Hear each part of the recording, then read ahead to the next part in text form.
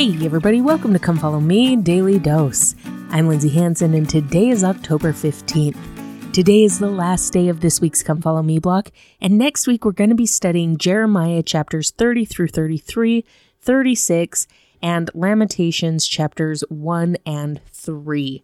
There are some great verses in there. I look forward to studying it, but for now, let's take a look at the last little bit of this week's Come Follow Me block. If you'll remember, yesterday we talked about this beautiful analogy that we see here in Jeremiah, which was a repetition of something that we saw in Isaiah. Yesterday we talked about the idea of being clay in the potter's hands and allowing him to shape us and mold us into what he sees fit. We also talked about how sometimes that process of becoming what he wants us to be can be painful and can be difficult. But if we will have faith and if we will allow him to do his work, that we can become exactly who he needs us to become, and our lives can result in greater happiness than we could achieve on our own. And I covered that and we talked about that yesterday because I love that we see that repetition. It's something that Isaiah taught and it's something that Jeremiah teaches. They were contemporary prophets, and so it's not all that shocking that God would give them the same message for them to teach the same type of audience. It's interesting, oftentimes critics of the church will criticize certain passages in the Book of Mormon because they're familiar or use similar wording to verses in the Bible, and they say, oh, Joseph Smith was just copying those verses or just copying that passage. Well, that's always been really funny to me because is that what Jeremiah was doing? Was he just ripping off Isaiah? Or did God, who had called both prophets, have a similar message for both prophets to give? If we believe in revelation from God, if we believe that he can put thoughts or words into our minds and hearts, then why wouldn't he teach two different prophets the same sort of thing? He did it here with Jeremiah and Isaiah. He does it with prophets in the Book of Mormon. It is just not that shocking and is certainly no leg to stand on for critics of the church. However, that is totally beside the point. That's not what I was meaning to talk about. We talked yesterday about being molded by God because I love that repetition that we see there. But there's another aspect of what Jeremiah teaches as opposed to Isaiah that is really stunningly beautiful. Let's take a look at it. Starting in verse 3, it says, "Then I went down to the potter's house, and behold, he wrought a work on the wheels. And the vessel that he made of clay was marred in the hands of the potter." So he goes down to the potter's house. He sees him forming a pot or a vase or a bowl on his spinning wheel.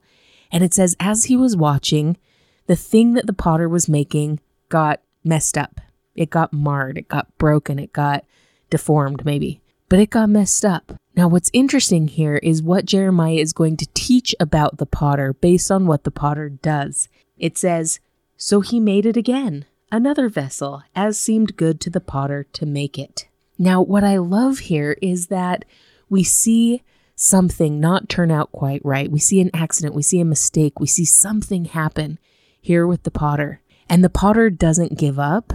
He doesn't take the clay off the wheel and throw it away and say, whatever, I can't do anything that I want with this clay, so I'm not going to try anymore. He takes it off the wheel and he begins again to form the clay as he wants it formed. My friends, that is a beautiful analogy to us and our lives and what Heavenly Father is trying to do with us. And it speaks so highly about the patience our Heavenly Father has in trying to help us to become what he would have us become. I think very few of us get where we need to go or become who we need to become on the first try. But God so lovingly, so patiently begins again with us, just like the potter and the clay. If something happens, if it gets marred, he took it off and he began again. And it's my testimony that he can do this because of his love and his mercy and because of the atonement of Jesus Christ and his grace, which allows for those mistakes and allows for us to start over again. Elder Hugh W. Pinnock explained it this way. He said, "The Lord explained to Jeremiah that when we make mistakes, as ancient Israel was making, we can take what we have marred and begin again. The potter did not just give up and throw the clay away just because he had made a mistake. And we are not to feel hopeless and reject ourselves. Yes, our task is to overcome our problems, take what we have and are, and start again. Some of you who are listening have sinned in ways that are significant, embarrassing, and destructive.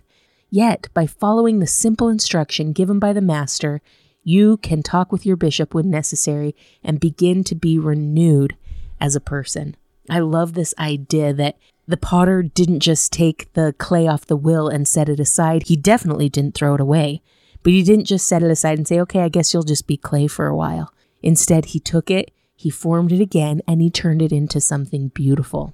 This idea of being broken or having made mistakes and then being remade into something beautiful and whole reminds me of the Japanese art of kintsugi. I don't know if I pronounced that right. I do not speak Japanese.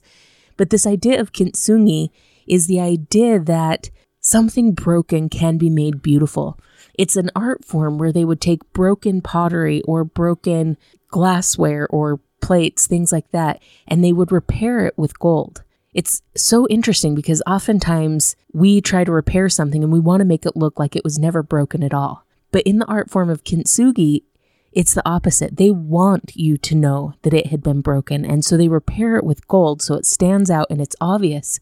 But at the same time, it adds this level of beauty to it. It teaches the idea that a broken object can be repaired and be made useful and whole and beautiful again. My friends, what a beautiful symbol for the atonement of Jesus Christ. Isn't that what the atonement of Jesus Christ does for us? We become broken by our own sins, our own mistakes. Sometimes we become broken by the choices of other people. But the Savior repairs us. His atonement repairs us and makes us whole. But he doesn't just want to return us back to how we were before we broke. He wants to return us back better, stronger, changed. There's a beauty that comes in the broken when we involve the Savior and his atonement in it. Elder Funk once said, "Soil is broken to plant wheat, wheat is broken to make bread. Bread is broken to become the emblems of the sacrament. When one who is repentant partakes of the sacrament with a broken heart and a contrite spirit, he or she becomes whole." And Elder Holland said, "If you are lonely, please know that you can find comfort. If you are discouraged, please know that you can find hope. If you are poor in spirit, please know that you can be strengthened.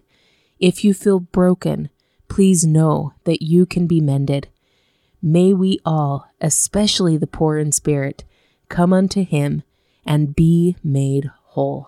I love this doctrine and this principle that as we come unto Jesus Christ with broken heart and contrite spirit, when we come broken by our choices or by the choices of others, that the Savior Jesus Christ in his atonement heals us, makes us whole. But if we let it, he makes us better and stronger than we were before. Now let's take a second look, now that we've talked about that, at the verses that we covered yesterday. It says, "Then the word of the Lord came unto me, saying, O house of Israel." Now remember, how broken was the house of Israel at the time.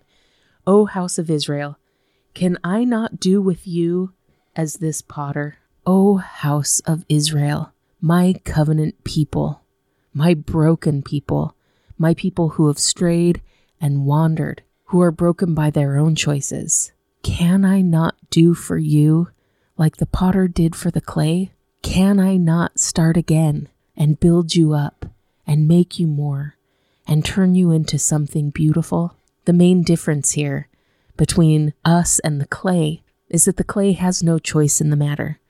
The potter takes the clay off the wheel and begins again. But my friends, for you and I, we have to choose. We have to choose to turn to the potter. We have to choose to turn to the Savior. Invite him into our lives.